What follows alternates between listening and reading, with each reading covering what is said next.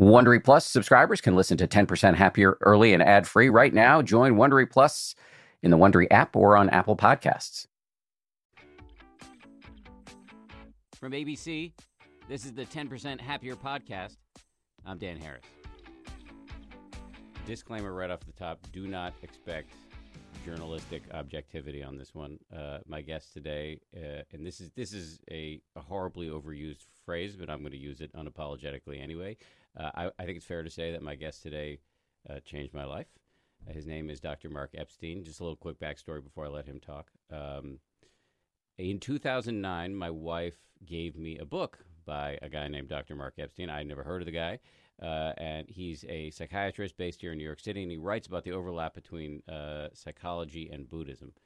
I like to tell this story. I actually knew nothing about Buddhism at this point, other than the fact that when I was a 15-year-old punk kid, I stole a Buddha statue from a local gardening store and put it in my bedroom because I thought maybe it would help me with the ladies. It didn't, but that's another story. And I started to read his book the night my wife gave it to me, and it blew my mind. I had no idea that the Buddha, who I thought of as kind of a religious figure, was actually not a god, not a prophet, mere mortal, albeit probably a genius, and he had sort of a diagnosis of the human condition that I found deeply resonant, and I hadn't really heard before. His argument is, he compares the mind to a monkey. He says we're like furry little primates, just hurling ourselves through a forest of urges and impulses and desires, constantly latching onto things that won't last in a universe that's characterized by impermanence, and hurling ourselves from one hit of pleasant experience to the next, one movie, one latte, one birthday to the next, and never fully satisfied. Mark and I have the same meditation teacher. He's a guy named Joseph Goldstein. And if you've listened to this podcast before, you may have heard some of his guided meditations that we've posted. As Joseph likes to ask people, how many promotions, how many ice cream cones, how many vacations have you experienced, and are you done yet? Of course not. We're insatiable. And in this way, the pursuit of happiness that's enshrined in our founding documents becomes the source of our unhappiness. So this was, I'm just kind of paraphrasing a lot of what Mark writes about, but I found this to be really compelling. So I did something I had never really done before, which is I actually called the guy up and said, will you have a drink with me? And I wasn't going to interview him, or at that point I didn't know I was going to write a book. I ended up writing a lot about him in my book, 10% Happier, available at fine bookstores everywhere. But so I just wanted to have a drink with the guy. So there was nothing in it for him. And to my surprise, he said yes. And we went and had a drink at a hotel in downtown Manhattan. And then I kind of basically just forced myself into his life and made him become my friend and give me free meditation advice, free counseling, free psychotherapy, a lot of free stuff. And this was in 2009. So it's like, I've never been good at math, but 7 years we've been friends. And so I could say a lot more about Mark, and I will, but let me just shut up for a second and say thank you for coming on the show. Nice to be here. So why did you agree to be friends with me? What were you thinking? When you first called? Yeah. I was not thinking. I was like, So this is interesting. No one ever calls and wants to go out for a drink like that. Really? Yeah. Even after all the books you've written? Yeah. By the way, the name of the book that I read, in case you're wondering, he's written 6 books. His 7th is going to come out sometime next year, I believe. The name of the book that I read was Going to Pieces Without Falling Apart. We're going to talk about a lot of his books during the course of this podcast. But that book, I highly, highly I recommend all of his books, but that was the first one I read, and we'll talk about a lot of the other ones. But anyway, when you met this kind of strange, over-caffeinated, hyper self-obsessed TV reporter, and he demanded that you see him semi-regularly on an unpaid basis, why did you continue with that? Well, I liked you from the beginning, so that's probably the main reason.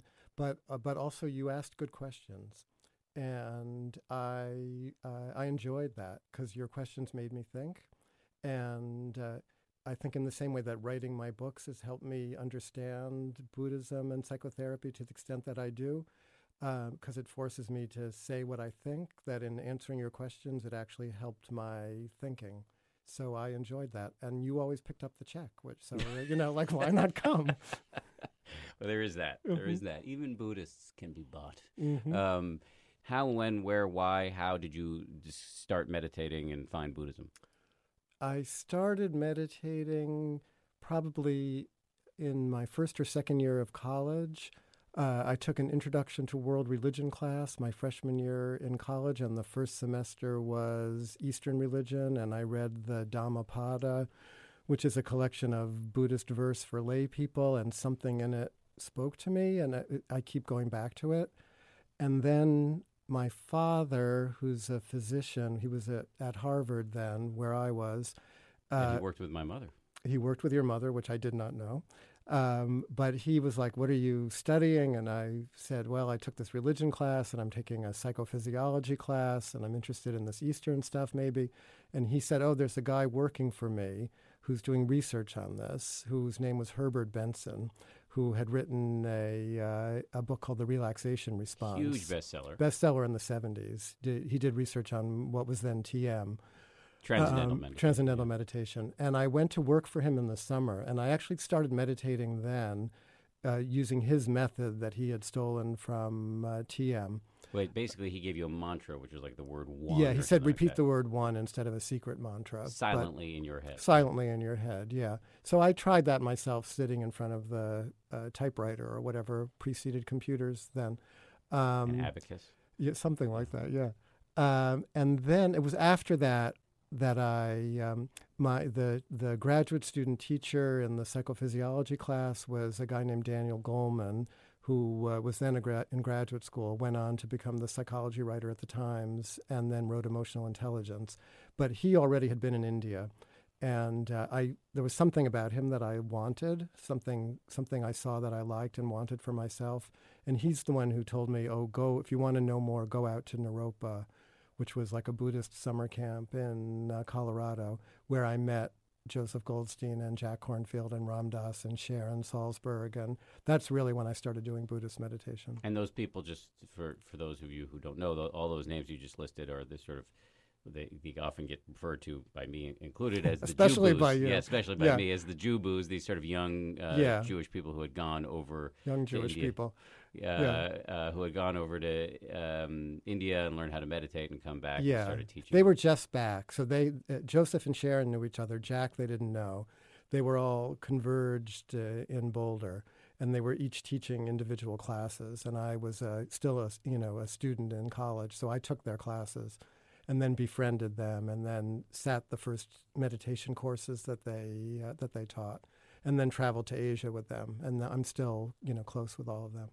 It's interesting you say that Danny Goleman, who's now a friend of both of ours, you introduced me to him, had something you wanted, because that's the way I felt about you the first time I met you, because I had been kind of on a little mission after having had a panic attack and looking around at different ways to be less of an idiot, and had met a lot of self-help gurus who had really sent my BS meter into overdrive, and you seemed kind of slightly happier than average, but totally not claiming to be perfected or anything like that. You seem kind of comfortable with your imperfections. Maybe I'm just making this up a little bit, but that's the way you seem to me. Is it's that a good way to seem?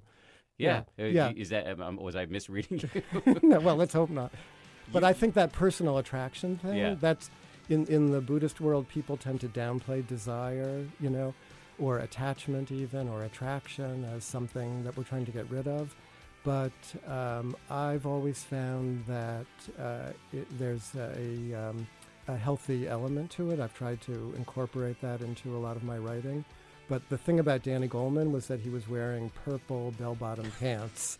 And I was like, purple bell-bottom corduroy pants. And I was like, oh, who is this guy? Those are really nice pants. And his wife made them for him in India or something, he told me. I question your fashion taste, but I will give it you was a pass. 1972. No, fair enough. When we come back, she was kind of asking me, what was going on that you were able to kind of lean in. And one of the things I said was spousal loyalty. And she was like, oh, so do you mean love? After this.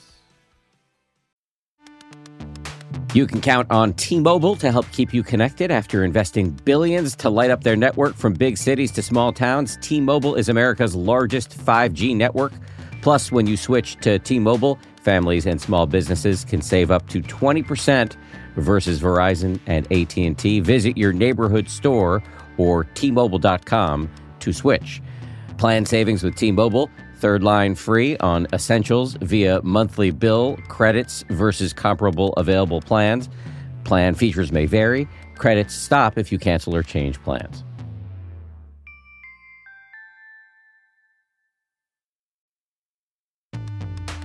The weather's getting warmer. Time to ditch my jackets and sweaters for shorts and tees. I used to waste my money on clothing that would only last one season. That was until I found Quince. Now I've got high-quality pieces that never go out of style that I will be wearing year after year. Quince has all the seasonal must-haves like 100% European linen shirts from $30, performance polos, and versatile flow-knit activewear. The best part, all Quince items are priced 50 to 80% less than similar brands. By partnering directly with top factories, Quince cuts out the cost of the middleman and passes the savings on to us. And Quince only works with factories that use safe, ethical, and responsible manufacturing practices, along with premium fabrics and finishes. I just made a big order at quince.com. I got 2 pairs of sweatpants that I've just had for like a week, and I already love them. I'm wearing them all the time. Sweatpants are a huge deal to me because I work from home and I want to look reasonably good, you know, in front of my wife and stuff, but I want to be comfortable. And the Quince sweatpants do the trick. For me, the bottom line is they've got good looking stuff at low prices. Not a bad recipe. You should go ahead and upgrade your wardrobe. Go to quince.com/happier for free shipping on your order and 365-day returns. That's QUINCE.com/happier to get free shipping and 365-day returns. Quince.com/happier.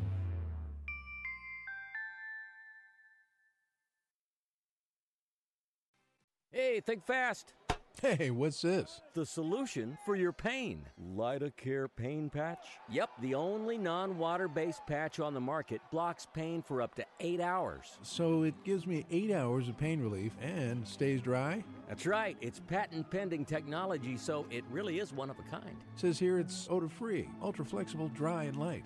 The Lidocare pain patch from the makers of Blue Emu. For long-lasting relief you can wear. Available at CVS.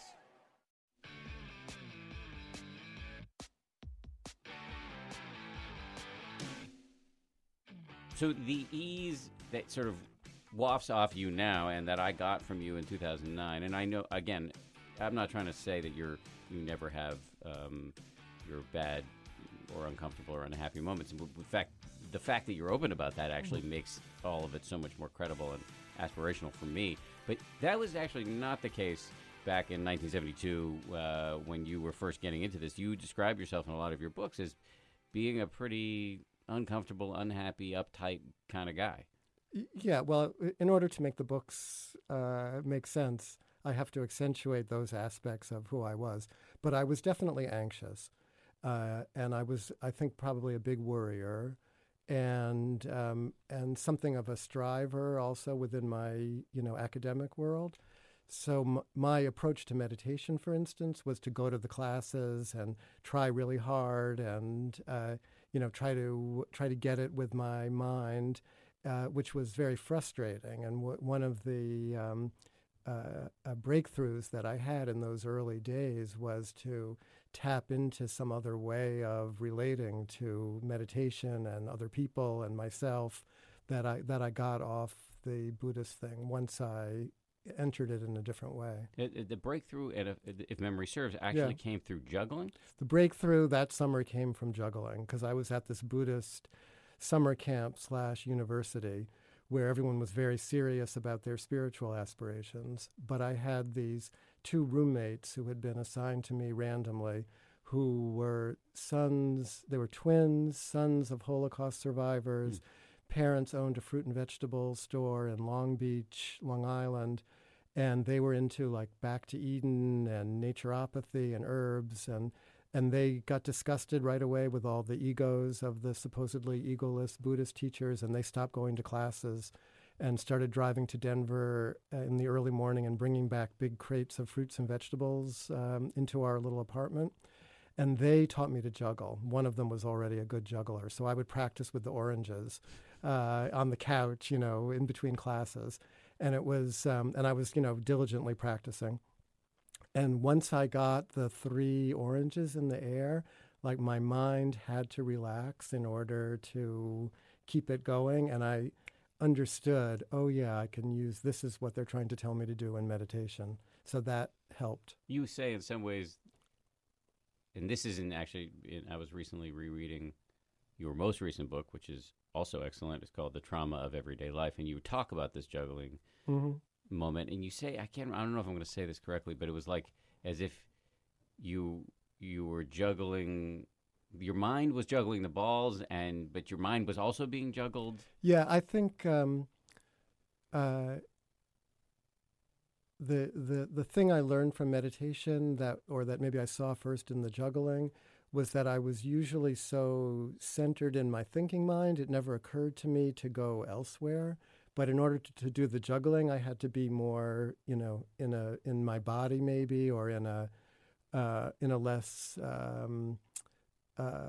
cerebral place. And I've come to see that as a therapist, when people are bringing emotional experience to me that they're uncomfortable with, that there's a way that we can be with emotional experience as well as the stories we're telling ourselves, as well as the physical sensation of just being in a body, that there's a way to be with all of that that's sort of like the juggling, where it's all part of us. It's not like they're different parts. We're only one person.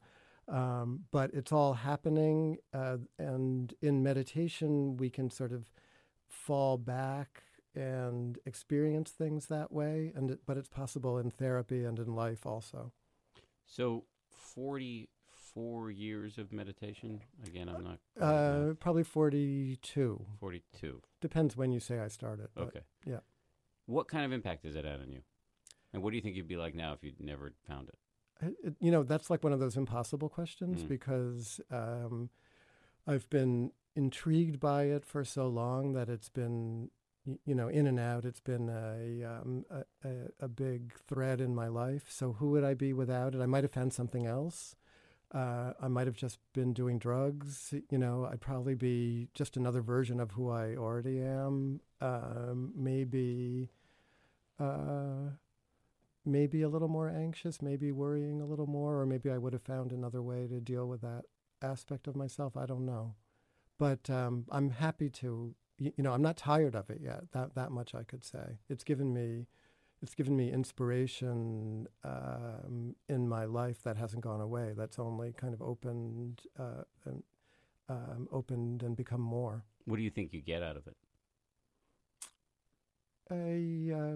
I think that idea of refuge, like a place of refuge inside of myself, it's less what I get out of it than that it gives me a place to go. So it's nice to have a place to go. Where are you going? Inside somewhere,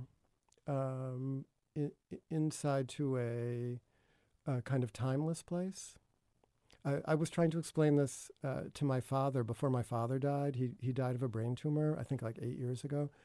And he had a brain tumor on the in the silent part of his brain. So he was totally conscious and aware, unimpacted except for his sense of balance and direction. But I had never talked to him. He was a physician, as I mentioned before, a scientist. And I had never talked to him about the spiritual stuff since the time when he sent me to Dr. Benson. But I realized, he's going to die, and maybe I should try to talk to him about what I've maybe learned from this whole thing. So I said to him on the phone something like, that place inside of you where you feel the same, you were who you were when you were 19 and who you were when you were 30 and who you were when you were 50. It doesn't really feel any different. And that place, if you try to look at it, it's hard to find. It's sort of invisible or transparent, but you kind of know you're you in there. I said that's the place they say that if you relax into that, you can kind of ride that out when you're dying. And I think I was trying to talk about what is the place I go to in meditation when I'm not just thinking. And he was like, okay, darling, I'll try. But he was really listening. That's the closest I've come to being able to describe what that place might be. And what's your process when you meditate now? Mm-hmm. How do you get to this place that you're describing? What do you do, and how long do you do it, and where do you do it, and when? I long ago stopped being religious about the meditating. So I'm not trying to do it for X amount of time or trying to do it, at certain times of the day or whatever. But if the time opens up, then I'm happy to meditate. And I have a few places around the house that are good for that. So I'll go to one of them, and I don't do it with a clock or a watch or anything. I just sit until I'm ready to get up, and I watch my breath I use the breath as the central object. So when I breathe in, I try to know that I'm breathing in. When I breathe out, I try to know that I'm breathing out. But I've stopped trying to zero in on the sensation of the breath as precisely as I did for a long time, realizing I could back off from that a little bit, and that opens it up a little more, or it has recently. So I do it when I can for as long as feels right, and I've been trying every year to go on a silent retreat for a week or 10 days or however much time I can give myself. Talk a little bit more about not fixating so much on the sensations of the breath. What are you feeling instead? That came out of the last retreat that I did, where one of the instructors mentioned that as a possibility, and it spoke to me. So I've been practicing. I instead of trying too hard to find the precise sensation, I've just been like, when you breathe in, know that you're breathing in. That's how the actual instructions read. Right from the Buddha. When you breathe out, know that you're breathing out. So okay, I do know when I'm breathing in. I'm often like slightly criticizing myself for not being able to find the breath the way I think I'm supposed to. Like that never really. I think I was like that 40 years ago, and that element is still with me. So I'm trying to work with that. So I realized, okay, I know when I'm breathing in. I know that I'm breathing in when I breathe in, so that's good enough. And I know that I'm breathing out when I breathe out. And that, I think, helps me settle into a more concentrated place, which I think is like the stepping stone for, that balance between effort and no effort that seems productive in meditation. But how does what you're describing, sort of knowing you're breathing in, knowing you're breathing out, how does that get you to this place you were describing to your father? How does it get you there? Yeah, how the whole thing. The whole thing is mysterious, and God knows how one thing leads to another. But what I've seen very clearly over the years is that the meditation is a real thing. It's not a fake thing. It's like if you really do it, stuff happens. It teaches you. But it doesn't teach you if you don't do it. But if you just do the basic thing of like breathe in, know you're breathing in, breathe out, know you're breathing out. If you're thinking, know that you're thinking. If you're feeling stuff, know that you're feeling it.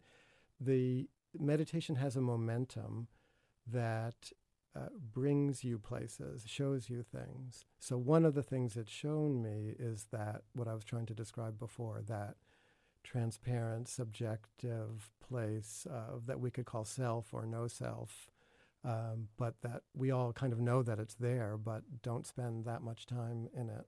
The inner Mark. Well, is it really Mark? Right. I had a whole thing about Mark on one of my retreats too. Tell me. Like, I don't really like that name, and I felt the sort of like burden of the name, like people calling me Mark when I was a little boy and stuff, and having to answer to it. I was like, oh, it's just a name. Like, what a relief. I don't have to, I don't really have to be Mark. There doesn't have to be an inner Mark either, One of the most confusing things about Buddhism, at least to me, I think for a lot of people, is this idea of no self, selflessness. Yeah. Not in the sense of generosity, but the fact that the inner, well, let's take the inner Dan, since you don't like the inner Mark so much. The inner Dan, which is this feeling we have of being ourselves, if you look for it, you won't really find it. But if we didn't exist, we wouldn't have to put our pants on in the morning, right? So how do we understand this thing of we don't really exist, there's no self? Yeah, well, you don't really exist, but you do have to put your pants on in the morning. So that is, you could just work with that idea. But selflessness, I think probably selflessness might really mean selflessness like kindness to the other. it could be as simple as that.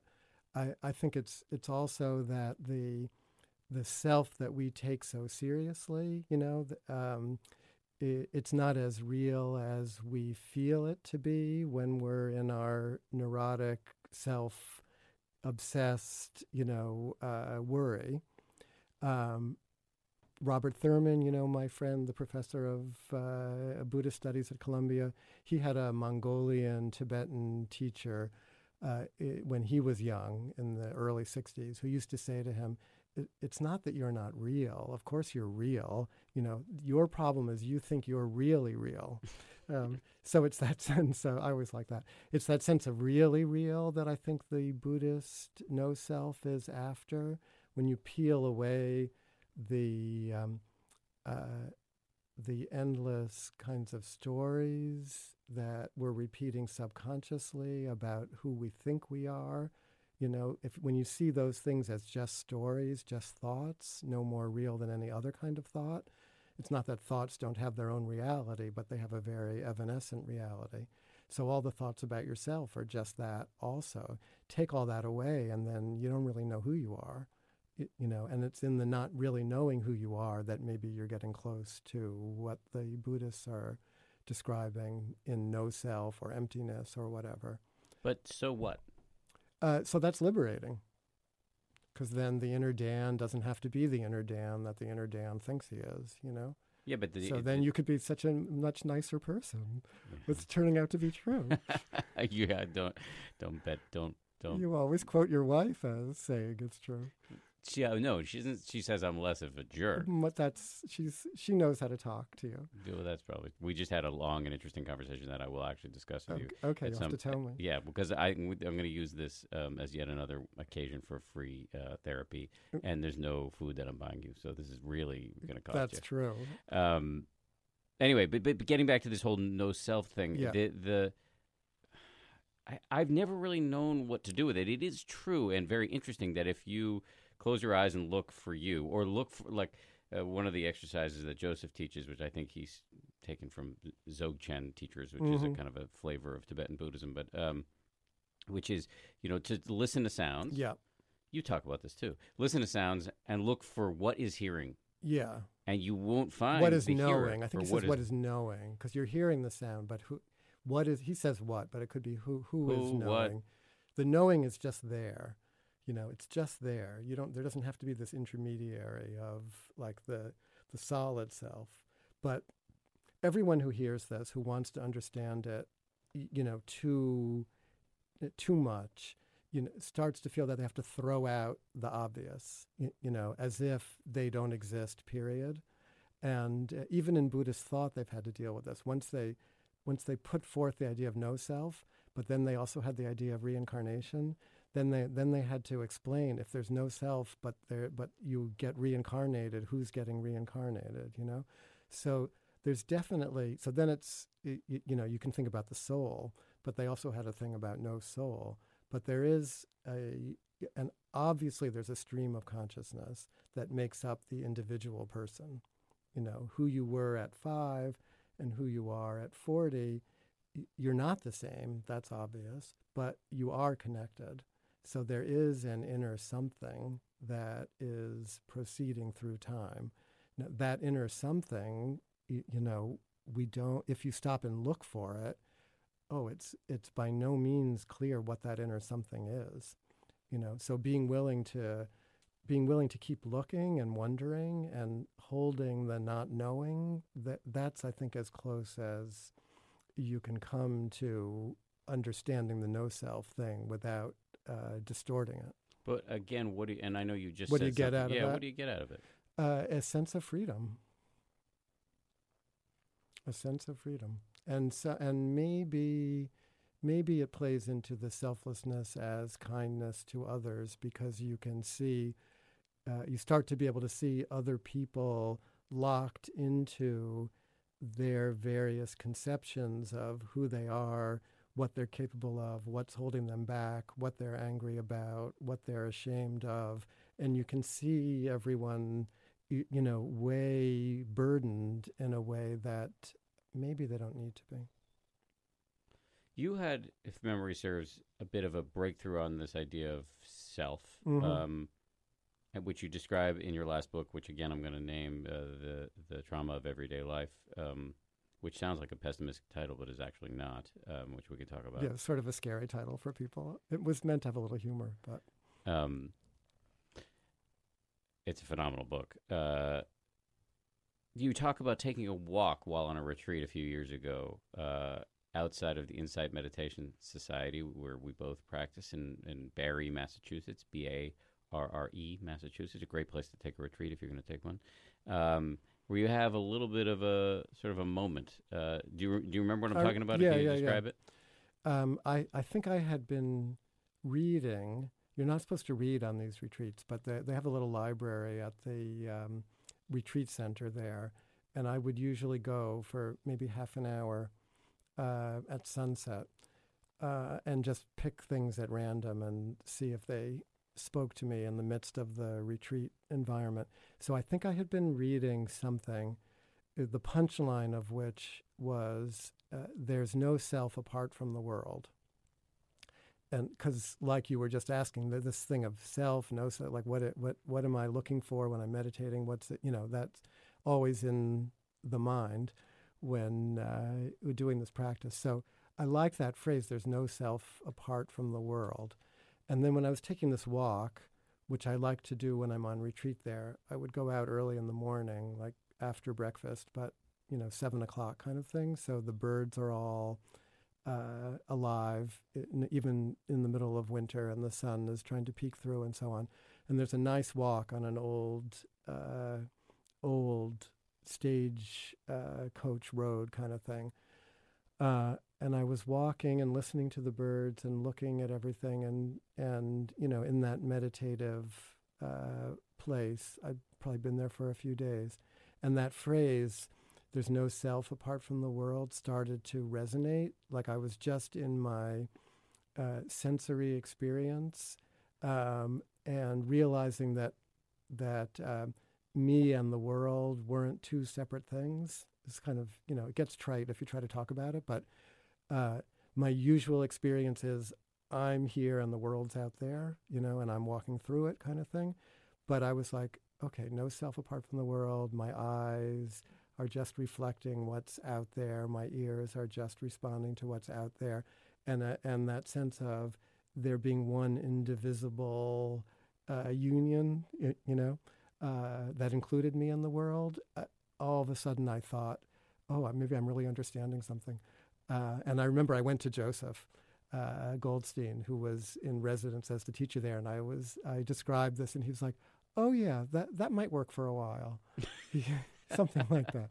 But that seems like the freedom, like just the intellectual or even the visceral knowing that, okay, this self, the inner Dan is real but not really real.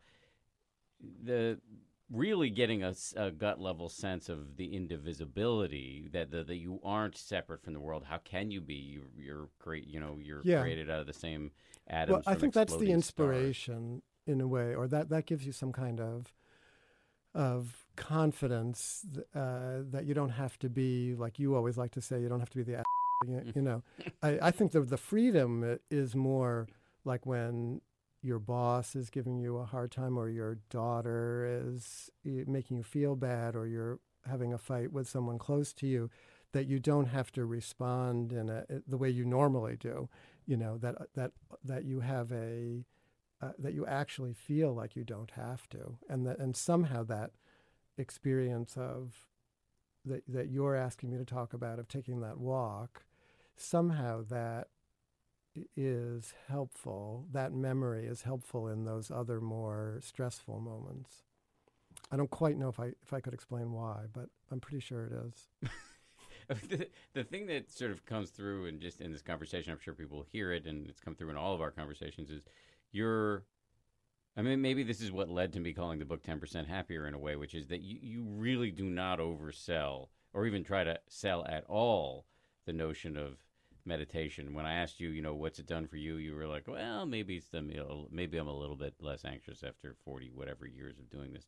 Where does that kind of modesty vis-a-vis the impact of meditation come from? I'm still waiting for the 10%. You haven't even gotten that. I don't know. Where does the modesty come from? Yeah, why do you play it down? Or maybe you're not playing I it don't down. think I'm playing it down. I think I'm not playing it up Yeah. because I'm not selling it. And it's I don't think it's right for everybody, the meditation. I mean, I'm a therapist. I've been a psychiatrist, like seeing people in therapy for almost as long, 30 some years.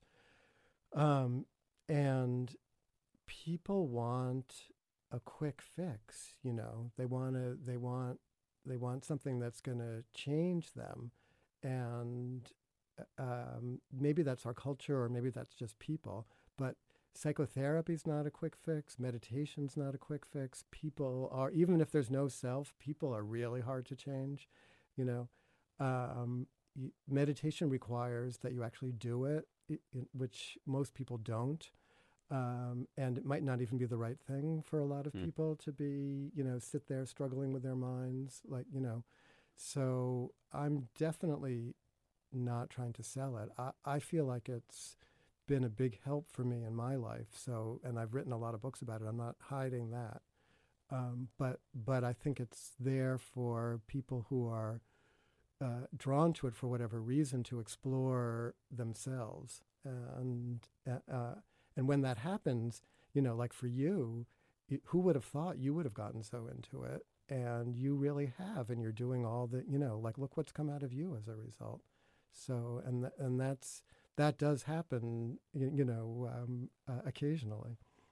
but it really touches somebody. In your view, what's more effective? And maybe this is a false binary, but what do you think is more effective, therapy or meditation?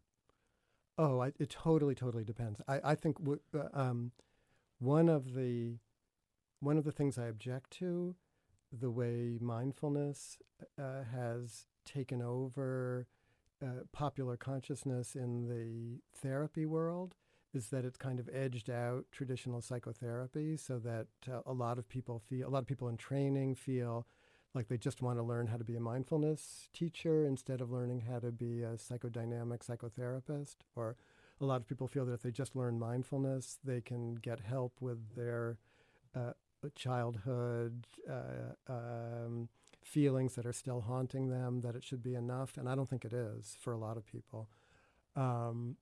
So I'm all about, use whatever helps, including medicine and so on. I just gave the other day someone who had a lot of trouble going to public events, public speaking, or even going to a dinner party, because he would feel really anxious.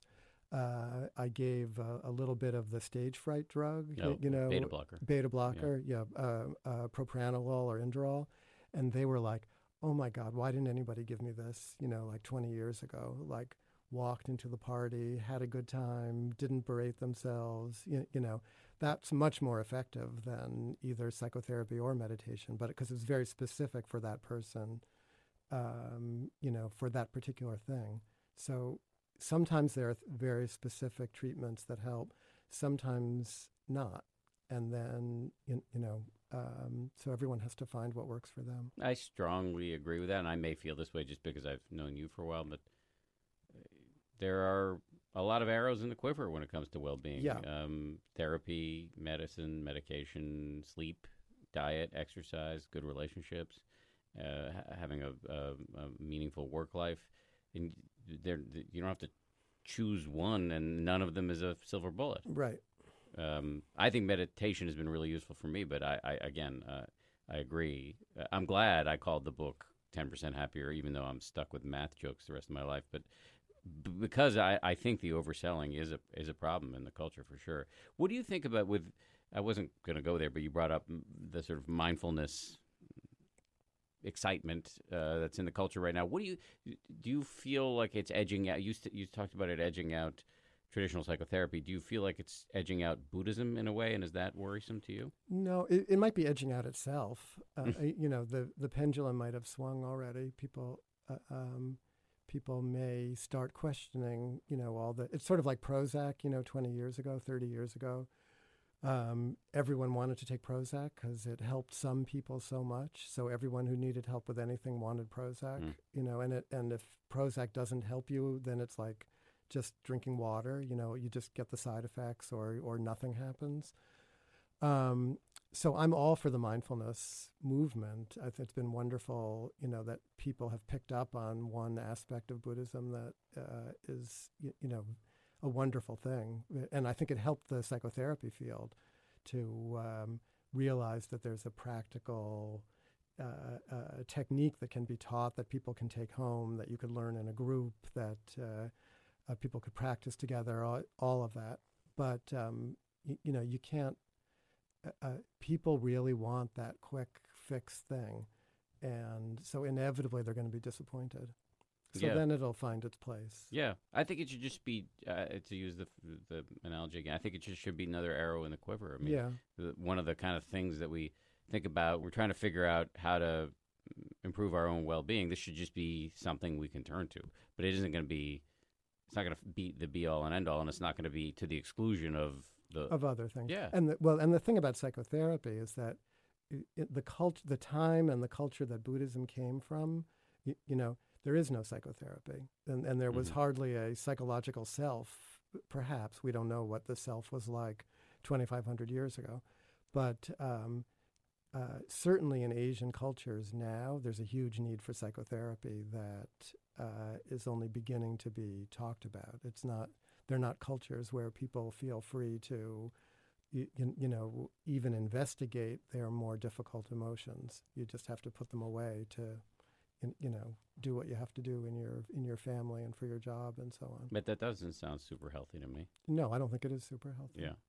So just on the issue of the sort of efficacy of meditation, I mean, I had experience last week that would be worth discussing with you. Bianca, my wife, who you know, she had a double mastectomy last week, so it was pretty intense. And it was interesting to watch my own reactions around it because I'm so squeamish and not naturally super, nurturing. There was a passage in one of your books, Going on Being, where you talked about during the birth of, I think, your second child, you were a little detached in the delivery room, and your wife was a little annoyed at you because you thought you were kind of applying some of the lessons of meditation, but you were misapplying them. But I kind of tried to lean in, even though I'm so squeamish. I could feel it in my body, and I was getting cold, and I was also getting angry that she was in pain, and but I tried to be right there for her and look at the wounds in a way that I wouldn't normally do, even though my parents are doctors and Bianca's a doctor. But I really try to not fight my own instincts, but be aware of my instincts and let them pass and do what I thought was the right thing, which was to lean in. Yeah. So I'll just stop talking and see what you have to say about any of that, including your own experience that I mentioned. Well, I think just the way that you were describing it is sort of the answer to the question that you were asking me before, like how does all this help? That you were able to not repress or suppress your own instincts, but kind of allow them to float around wherever they floated around in your head, and then deliberately try to do what you thought to be the right thing. That just seems like a very fruitful use of the meditation. So I hope she felt what you were doing, not what you were thinking. Well, I told her both. I mean, I think she felt it, and we were just talking about it. Partly kidding. Well, no, kidding is fine. We just had a funny conversation in which she was asking me, she was saying that she thought I was very supportive, and she wanted to say thank you, and I say it's ridiculous to be thank you. This should be basic cable. If you have major surgery, your spouse should be right there, and that's it's not non-negotiable. Yeah. So I don't know if her thanking me was, speaks to the low bar that she set or what, but she was kind of asking me, I know how squeamish you are, so what was going on that you were able to kind of lean in, and I don't know. I was listing a bunch of the things, and one of the things I said was spousal loyalty, and she was like, "Oh, so do you mean love?" And I said, "Yes, that's actually what I meant." But I think this is exactly what meditation, where the benefit of where the rubber Yeah. hits the road with meditation. Yeah. So I've been doing it for 7 years, not a long time, but if you work on your biceps for 7 years, like you'll be able to lift stuff up. And if you work on seeing clearly how your mind and body are at any given moment without getting carried away by it, then I think when you need it, sometimes you'll be more effective or less. Yeah. Well, it's such a good example of how you end up feeling better by doing the thing that's a little more difficult, because you didn't have to pull so far away from her. Or it just because yes, and also there's just less of a you see that the buffers between you and doing the thing that you know is really the right thing to do aren't as solid as you thought. It's just your mind. I know, it's just your mind. Yeah. So I don't know if I'm now overselling meditation, but I do think that it can be useful, and that was a great example for me personally.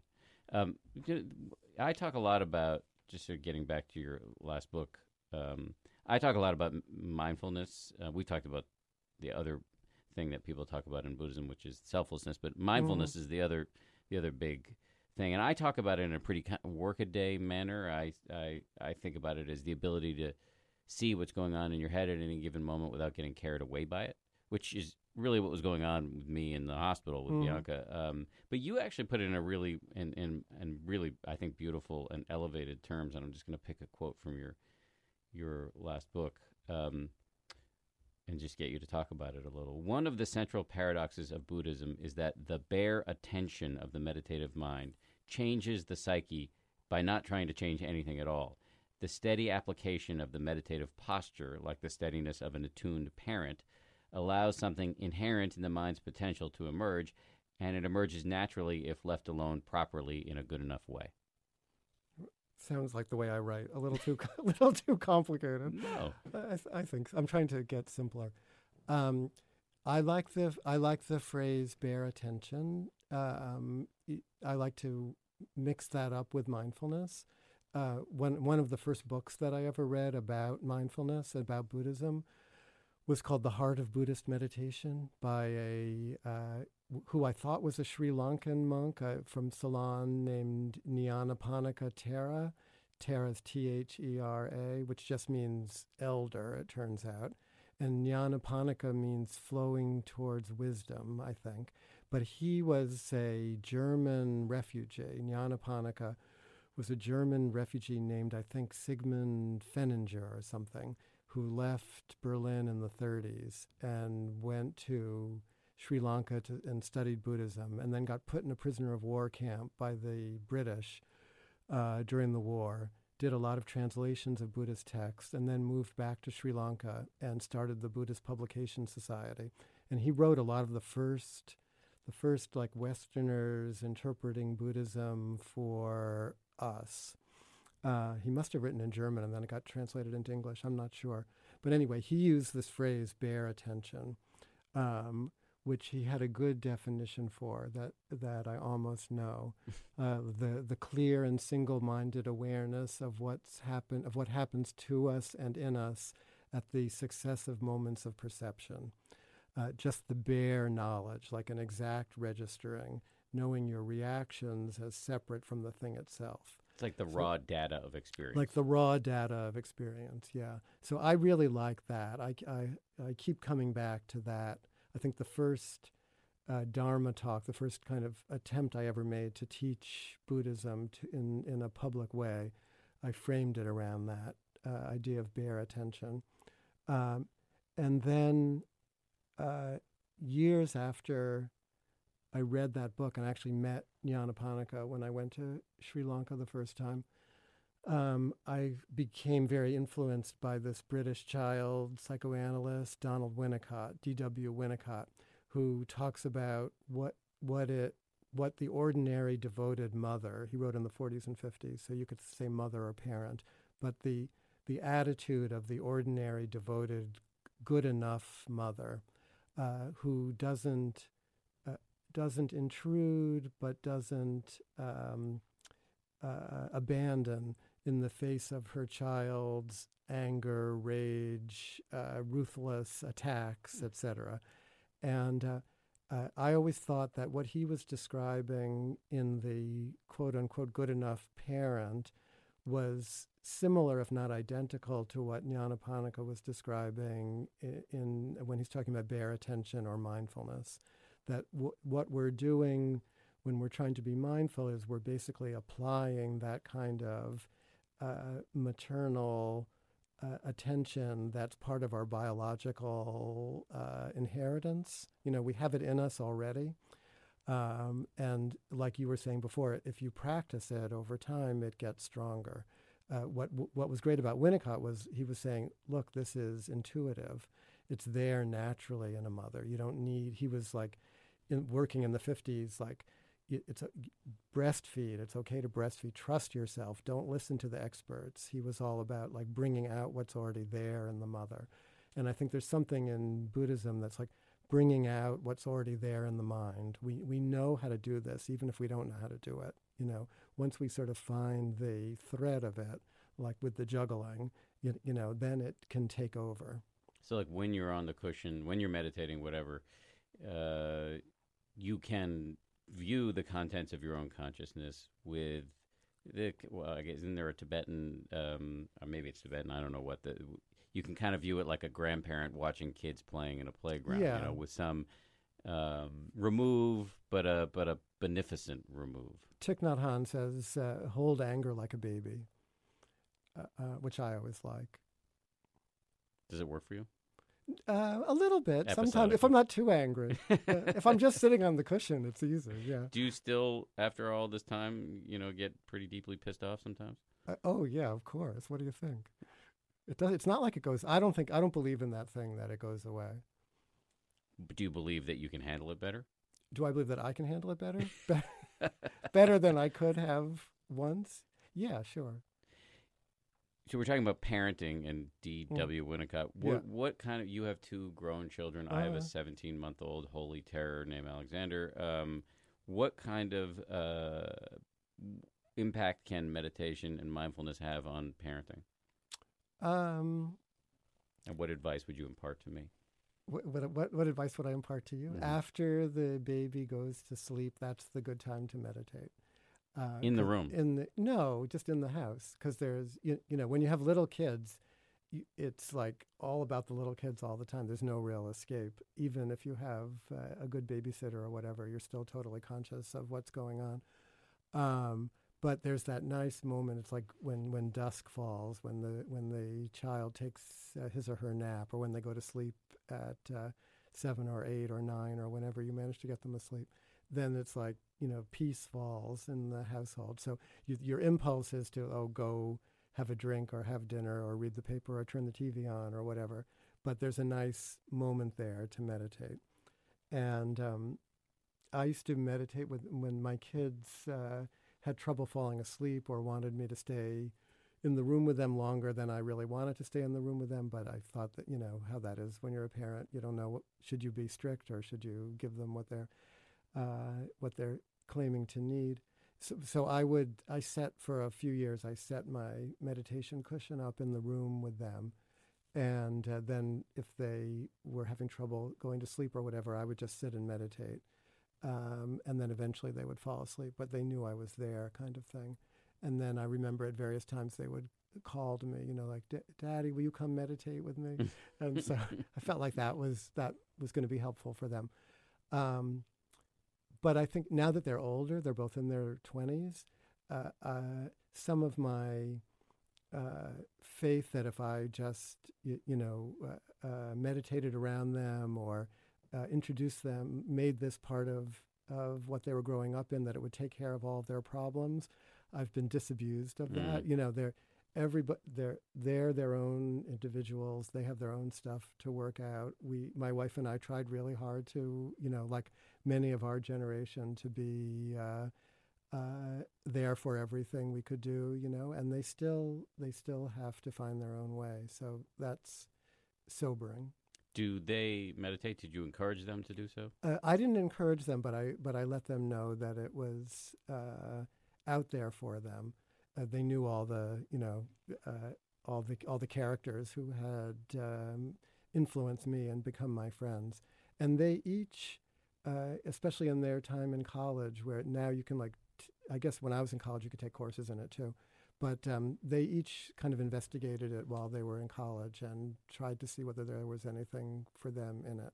I think they're still figuring that out. Yeah, I've talked to your older daughter, Sonia. I've talked to her about it a little bit. Yeah. She's gone on retreats. She and went stuff on a like- couple yeah. of retreats. Yeah, they have these retreats in Barrie for young people, which they define as, I think, up to 30 now. I used to always be the youngest one on the retreats, when I was in my 20s. Mhm. And when I was in my 50s, I still felt like I was the youngest one on the retreat. So,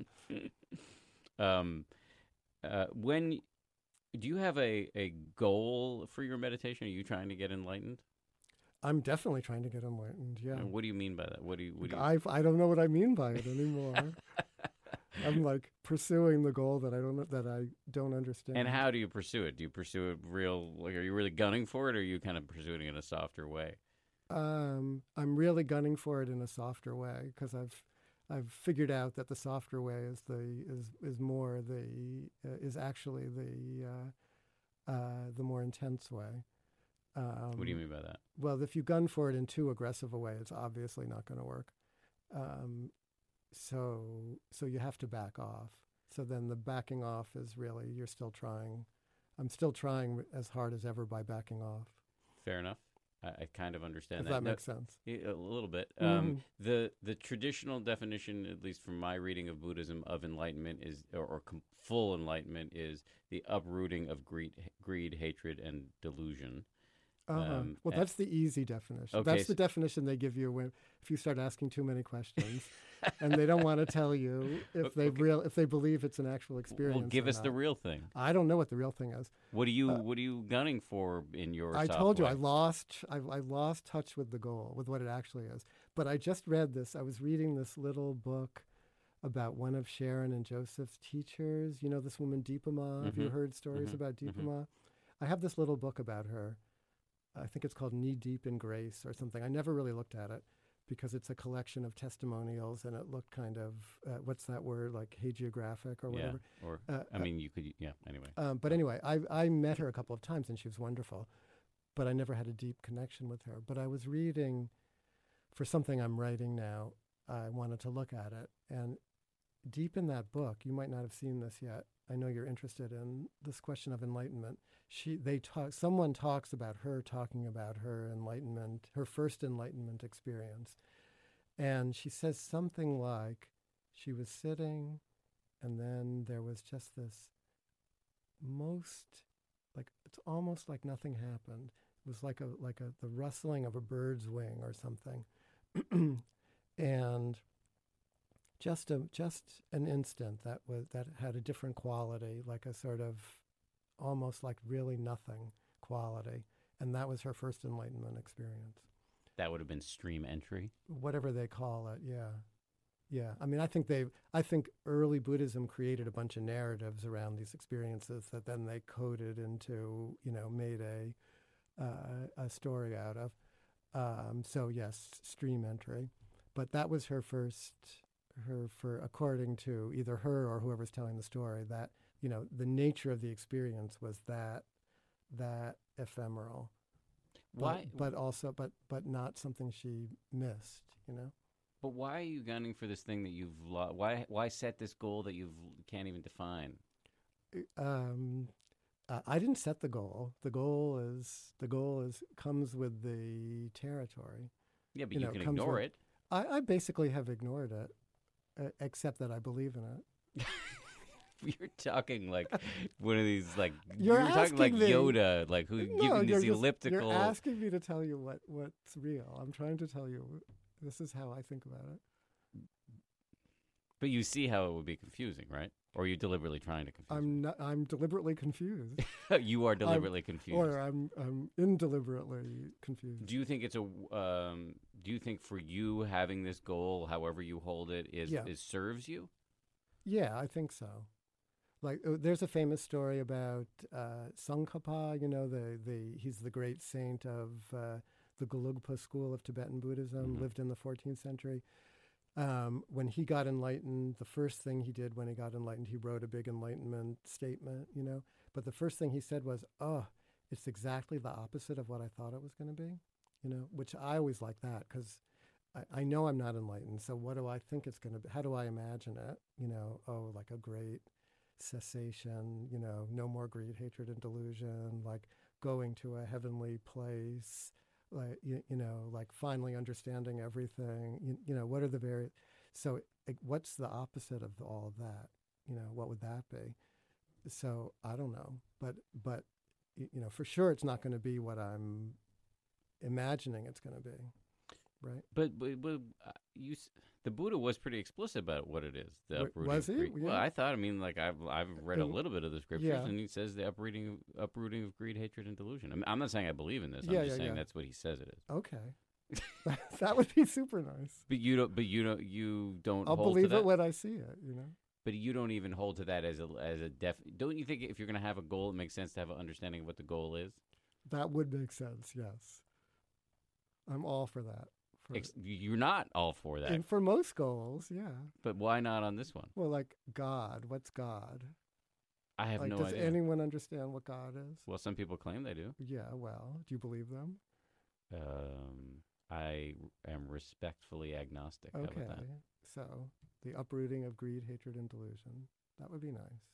So I should hold the same respectful agnosticism toward that, maybe as well. Maybe. I mean, whatever you want. But it's just for me. Okay, set you aside for a second. For me, it is hard. It's a very. I'm interested in whatever lies beyond 10% happier. Yeah. But I don't know how to define it. I don't even know if I believe in it. Well, you know that the self is a problem.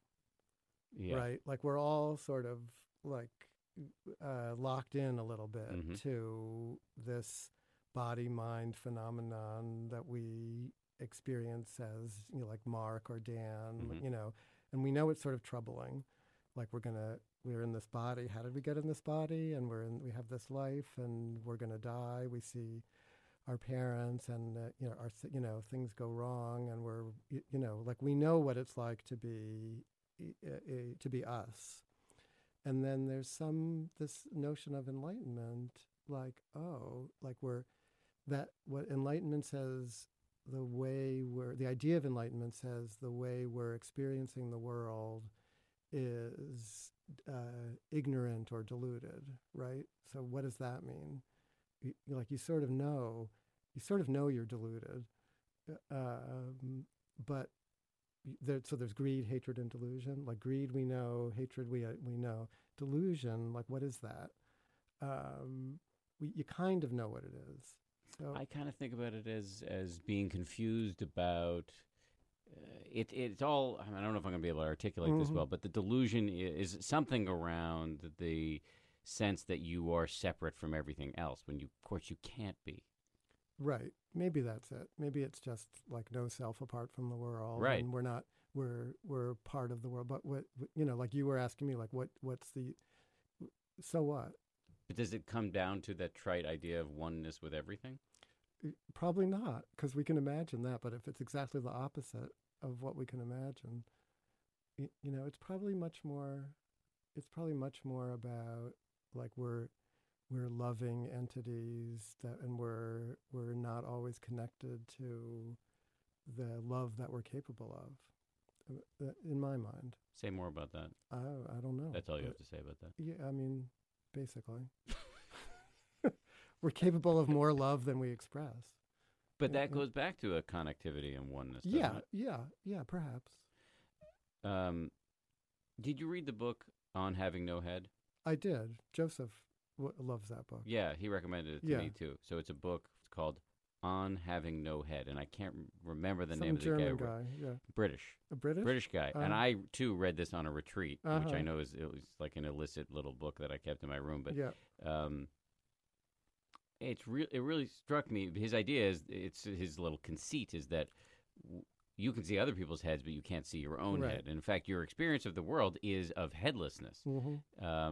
And I found that to be actually kind of powerful. I mean, it's silly at first, but it actually is real, that if you if you look, the way we're experiencing the world is through this kind of yawning chasm of pure knowing, right? Mm-hmm. And but there seems to be something there to that. I don't know if it connects to what we're talking about with Yawning enlightenment. chasm of pure knowing. I'm just pulling that out of my butt. Yeah, that was good.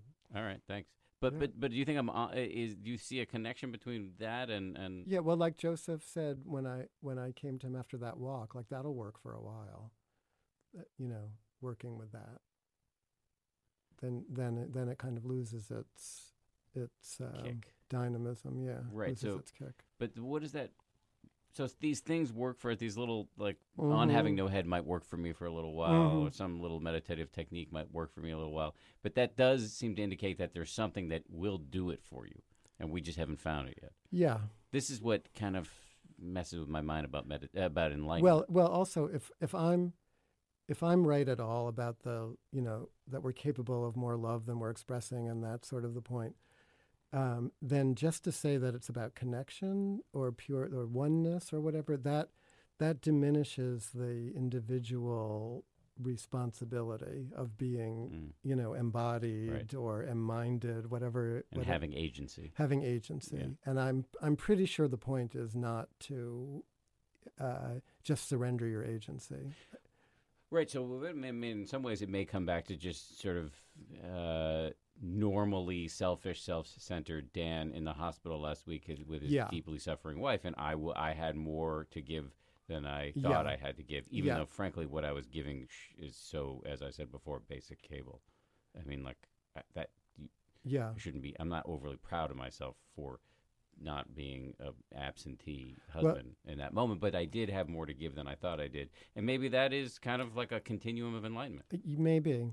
That the book of mine that you liked, the Going to Pieces Without Falling Apart? I like all your books, just for the But the one that brought you to me, the way I structured that book, because I had just read all this Buddhist tantric stuff, was around the 4 stages of Tibetan Tantra, which are compared to the process of falling in love. So it was, I think, looking, smiling, embracing, and orgasm. Because the closest experience that we can have, so it's said, in a regular life that approximates the experience of enlightenment is the process of sexual union.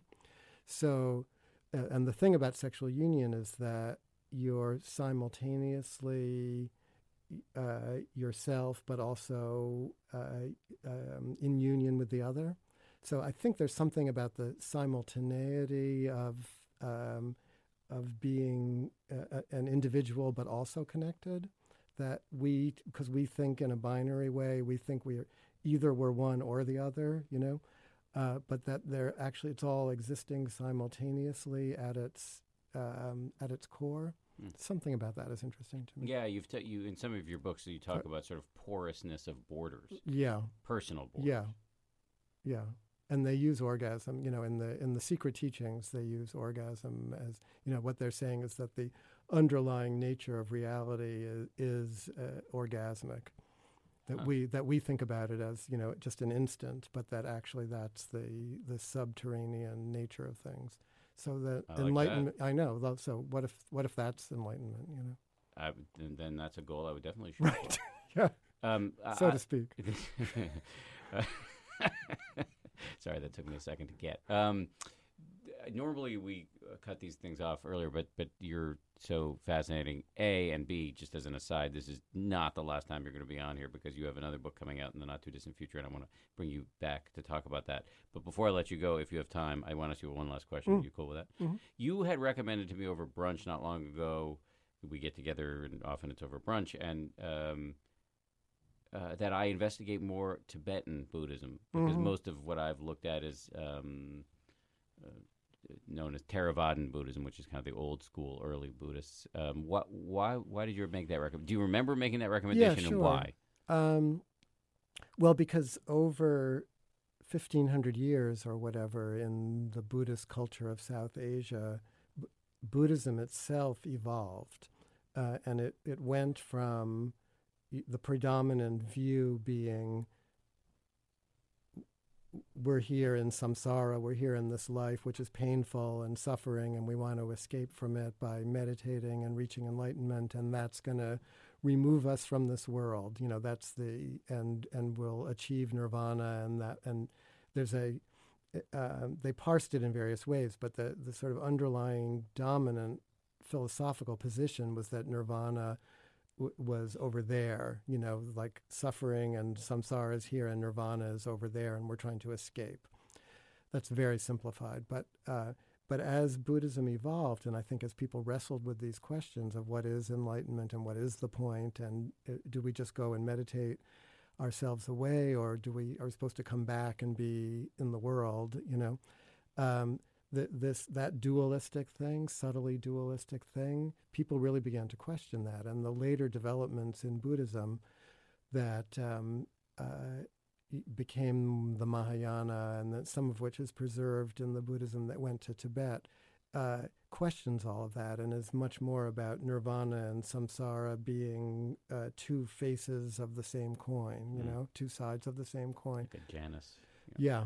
And this idea that I was talking about before of the underlying nature of reality that we think is suffering, it's the deluded or ignorant mind that sees it as suffering. But if we could see everything the way the Buddha saw it, we would be immersed in the orgasmic reality of that is this world, not another place, not another world, and so that, I think, once you've been meditating for a while and asking these kinds of questions and wondering about it, it's illuminating to see that, oh yeah, people were 1,000 years ago, people were questioning this and writing poetry about this and coming up with other possibilities for how to understand it. And, it's refreshing. All right, there's another edition of the 10% Happier podcast. If you like it, I'm going to hit you up for a favor. Please subscribe to it, review it, and rate it. Preferably 5 stars, but 4 will do. 5 is better. I want to also thank the people who produce this podcast: Josh Cohan, Lauren Efron, Sarah Amos, and the head of ABC News Digital, Dan Silver. And hit me up at Twitter, Dan B. Harris. See you next time.